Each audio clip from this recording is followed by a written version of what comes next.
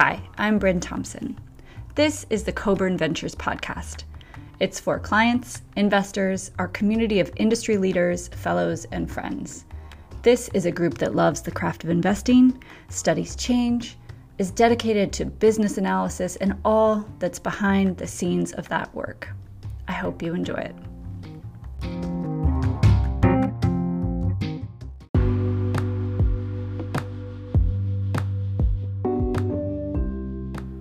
Hi all.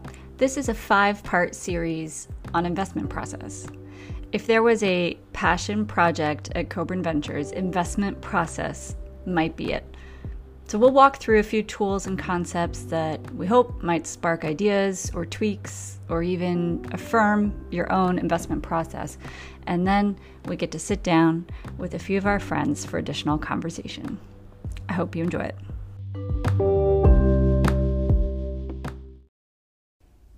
We discussed competition for capital, a philosophy that can lead to tools that increase completion, nice competition for our time, and hopefully clearer decision making. Today, we introduced the integrated decision engine tool, which builds on that last tenet, especially of clear decision making. We'll walk through how the tool was developed, but listen for what the tool provides beyond the spreadsheet.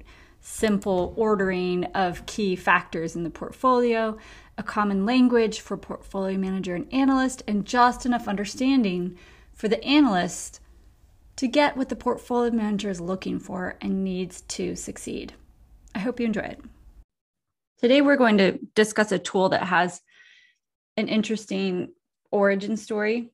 And Pip, I'll let you get right into it because this is a tool that was created out of a thought that there could be a better way and that it's okay if it's incremental. Let's just start and see what we'd design as a tool to make better decisions. Do you want to just tell the origin story of the integrated decision engine?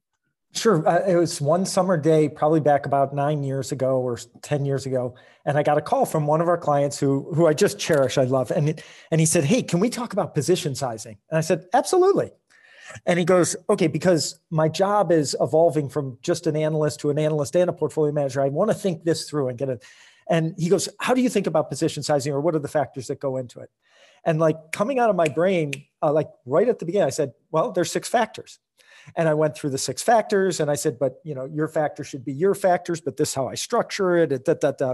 And he was very thankful, et cetera. I hung up the phone. I was up in Maine and in my office, and I turned around, I got up, and it hit me, and I started laughing because I knew exactly what I was looking for in these 6 factors. And my own material, my own weekly template that I'd been using for, the prior 15 years, was not set up so that I could actually find answers to those 6 things. So wait, where were you finding answers? In other words, I had this template that I had been using since 1995 for like 1,000 companies, and it printed out. It took like 30 pages. I remember. Yeah, it was ugly. But I loved it. Each week I'd circle it in. Okay, so the portfolio or anything being considered for the portfolio went into that template. Mm-hmm. That template was not set up with these 6 ideas in mind. So in other words, I was hiding things in plain sight to myself. And I laughed because I was like, wouldn't I be better at what I did if the information that I get every week that I insist upon, that I make all these changes, was set up with these 6 factors as like the 6 columns at the top. Right. And I could make comparisons, I could follow it in. And so I started laughing. And I laughed because I knew it was correctable. And literally within 15 minutes, I got on the phone with Adam Emmerich and we started what only took 6 weeks. About an hour later, I started laughing again.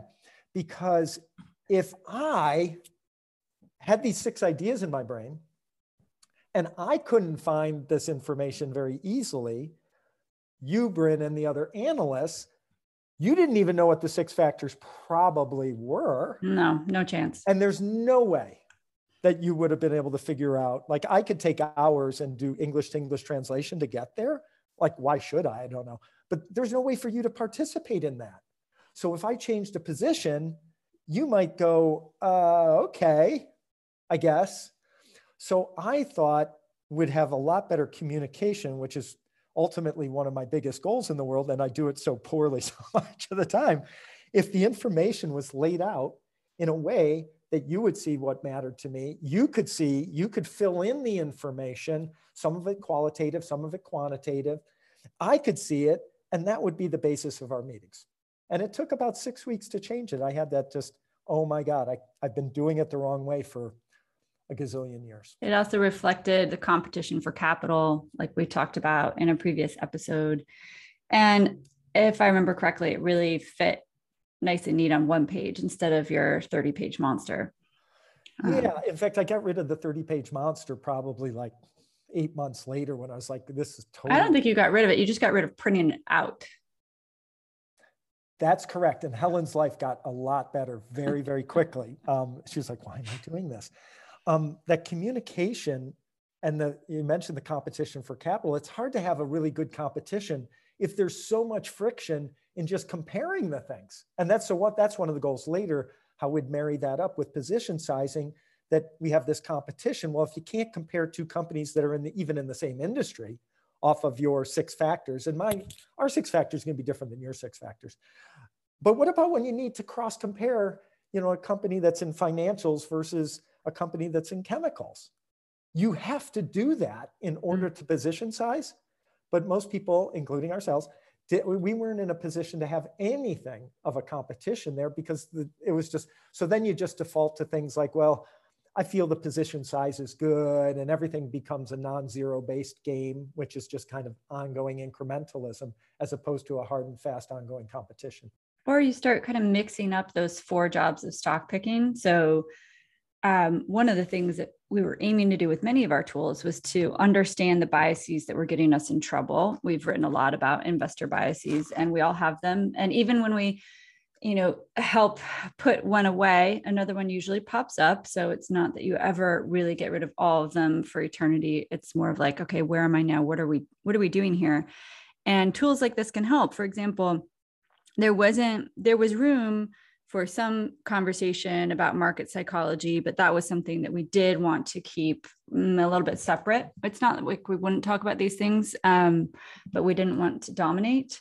And so the tool itself, and however, if any of you want to set these up or, adjust what you already have, the tool itself can be molded and designed specifically to respond to your team's strengths and weaknesses. Quality of management. So if you just put quality of management, that's a big deal. Well, then that becomes one of your 6 factors. Mm-hmm. We had our own. I also, and we'll go through those. They do hit on the 4 aspects of, or 4 jobs of stock picking. Some of them are business analysis. 3 are business analysis. 2 are psychology of market, and 1 is valuation analysis. I remember a story with a portfolio manager long time ago that I worked with when I was an analyst. And we didn't have a way for me to understand what mattered to him or him to understand what mattered to me. And ultimately, when he'd put a trade in that went against my orientation, there was no real good conversation about it, which of course I wanted to have a good conversation.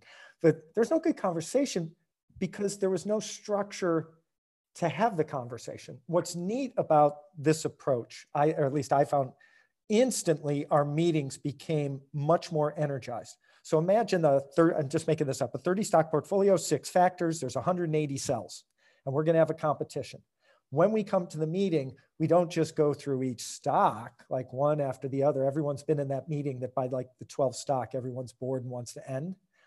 Mm-hmm. But rather, which of the 180 cells do we need to have a conversation about? Mm-hmm. So I might spend a couple hours on the weekend going through the 180 cells, circling things. Is this right? Is this wrong? I think this is too high. Why does Dave have this here? What Dan's thinking there? And then they're doing it also. And then we come and say, let's just talk about the cells that matter. Let's not talk about all 180 cells. Let's just talk about the cells that matter. So I think there are 2 aims for the integrated decision engine. And in a minute, I'll ask you to describe that title. But one is clean and clear decision-making, and the other one is communication between analysts and portfolio manager. Will you first talk about why you call it the integrated decision engine? Oh, maybe this is just another form of my dry humor coming out, but I just thought it was like this name that sounded like a black box that would make everything clear and perfect and simple. But of course, it doesn't do that. It just gets us in position to have conversations that matter. So I sort of just added, I don't know. I like names of things too. So it just kind of felt good. The integrated decision engine sounded like there was a power beyond it that is greater than reality and kind of fun in that way. So let's talk about this communication between the portfolio manager and analyst, and then we'll just get into the factors, and then you all can take it from there, however way you wish. You can take it or leave it. This design of this tool with a fancy name that was really helpful to our team. So let's see. I have this theory or observation that portfolio managers' jobs involve brilliant use of heuristics. Analyst jobs often in our industry sometimes devolve too far to being almost like an industry analyst as opposed to an investment analyst and digging deeper and deeper for knowledge. So let's suppose you have this situation or 5 situations a week, and these 2 different groups, portfolio managers and analysts, are going to be in the same place talking. One group's listening for heuristics and is trained in great heuristics, shortcuts to make great decisions based off of a portfolio of 30 stocks.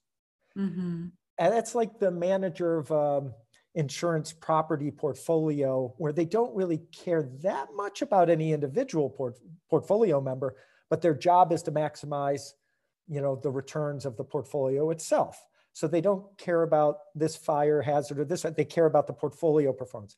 The other people are giving inputs that give a lot of knowledge. And those people care and are incentivized to get their properties right, so to speak, or their stocks right.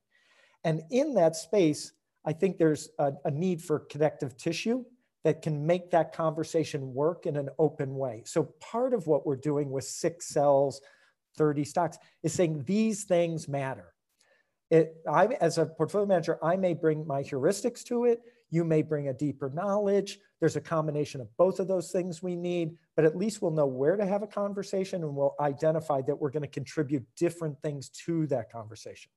So that's why I think that we need tools to allow greater communication. This is one, but a thesis statement is another. We try and build a lot of tools that allow for the best communication.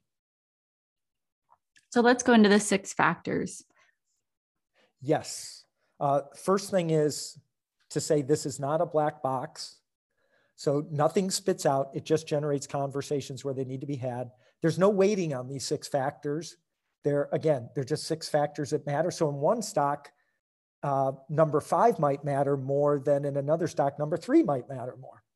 So the 6 that we use, and also you got to come up with your own, and we'll help you come up with your own.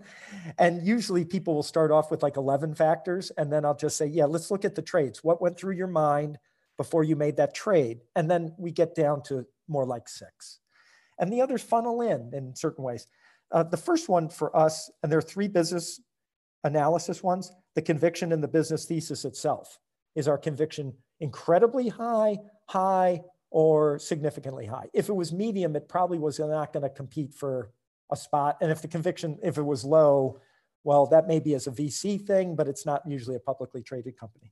And as an analyst, this was nice because you did have to pick a bucket, and it did lead to great conversations when one of those was moving up or down. So that creation of friction right there, you can't just say you think that all the companies that you work on, you really believe in that thesis and they're the best and the highest weighted.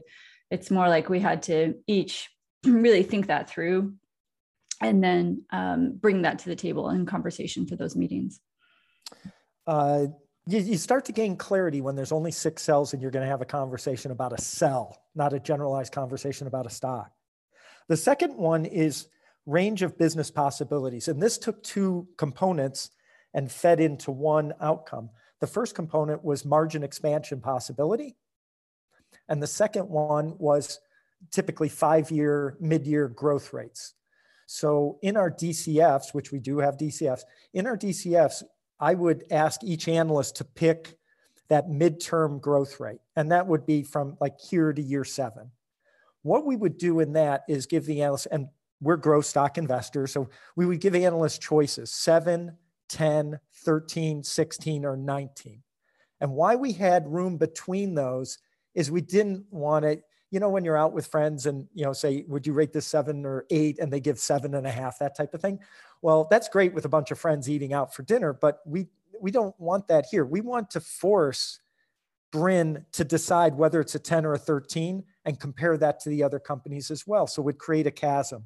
So we'd take those two factors and say margin expansion possibility and growth rate. And what we're really looking for us, because we do change, is we wanted wider business possibilities.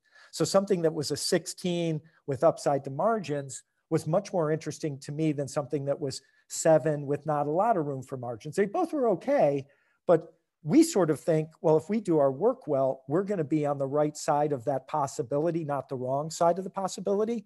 And we're good taking that sort of, in quotes, risk on. We wanted more possibility of expanded. The third one is earnings estimate change signal. Intentionally, I do not say, did they beat their last quarter? Because oftentimes that's not, our thesis might not map up with the last exactly how they report quarters. Our thesis might be different. So what we are doing though is saying, hey, when we assess that earnings, did this seem in line with what we're thinking in our thesis? Was it better? Whatever it might have been, and would have that discussion to see how our earnings assessment and the fine details to others, maybe the big points to us, how that mapped over in terms of alignment. And in the cell, it just says positive, negative, or none. It doesn't say the amount or anything like that. Good point. I'm a big fan of using very simple communication tools and foregoing too much specificity or aim of specificity, because if you say positive, neutral, negative, it's like, okay, now I know where I have a conversation. I don't have to think about it very long. And also you can get someone to just highlight the cells running a macro so it pops up so you never miss that. I'm also a big fan of vague quantification, 7, 10, 13, 16, 19. Do we go back later and think through that? Like maybe it was 8, who knows? But a vague quantification system that forces some friction and you have to take a stand one way or another relative to other companies, I think helps a lot. The next two are psychological. One is share price extension. Generally speaking, not all the time, I believe in something that looks like mean reversion back to norms unless more and more news flow comes. And I created that thinking in 1999 as a tech strategist. That's my proclivity. Does that mean it's always true? Absolutely not.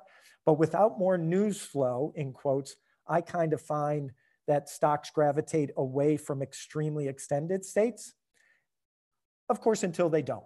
Now, so in the past few years, we've had a lot of stocks under extended states. That doesn't mean that I'm going to weight that as number one, but it may mean that amongst two companies that are competing for capital in the portfolio, one might get more of an edge relative to the other, and just because of my basic theory behind all that.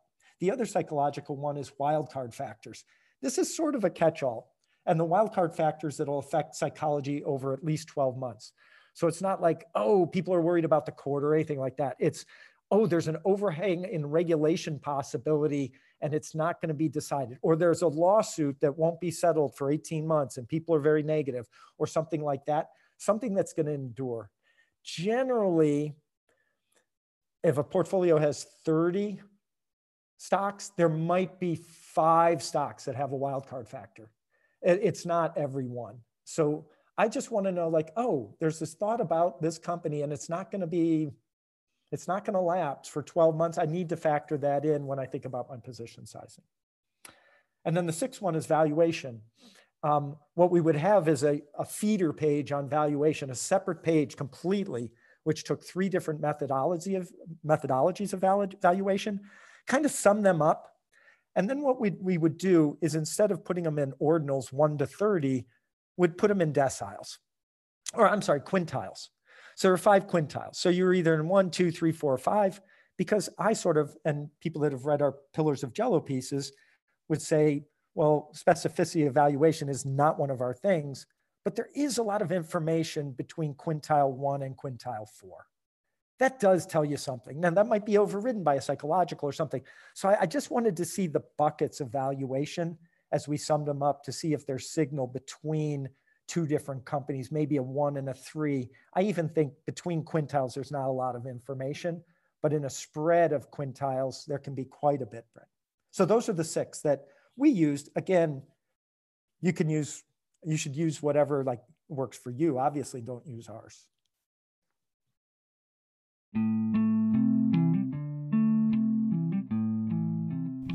So my first of 3 key points. To go a layer deeper, that's when we could see what might be hiding in plain sight. So at the beginning of the conversation, there was sort of like an epiphany moment that Pip had, but it wasn't as if then we made a few adjustments to some spreadsheets and brought in different data and voila, this new helpful tool was born. The tool actually went a few layers deeper. Some factors were unrelated, some were qualitative, some were new to the analysts. It took time, and it took building it bespoke for our philosophy and our portfolio. And it only could happen because we were going to layer deeper on the thinking of what we needed. So tools that we've been using for a long time, you can look back at them and say, oh, that's my old self from 5 years ago. I actually am more sophisticated now. Do my tools reflect that? Second, this tool was built to harness our strengths and then remediate, if possible, our weaknesses. It takes acknowledgement of what we were not good at as a team or what our investment philosophy overpronated on to build in those remediations. So we're change-oriented. It was helpful to add some counterbalances in those factors that had us do a triple take on common pitfalls for growth companies or things like that.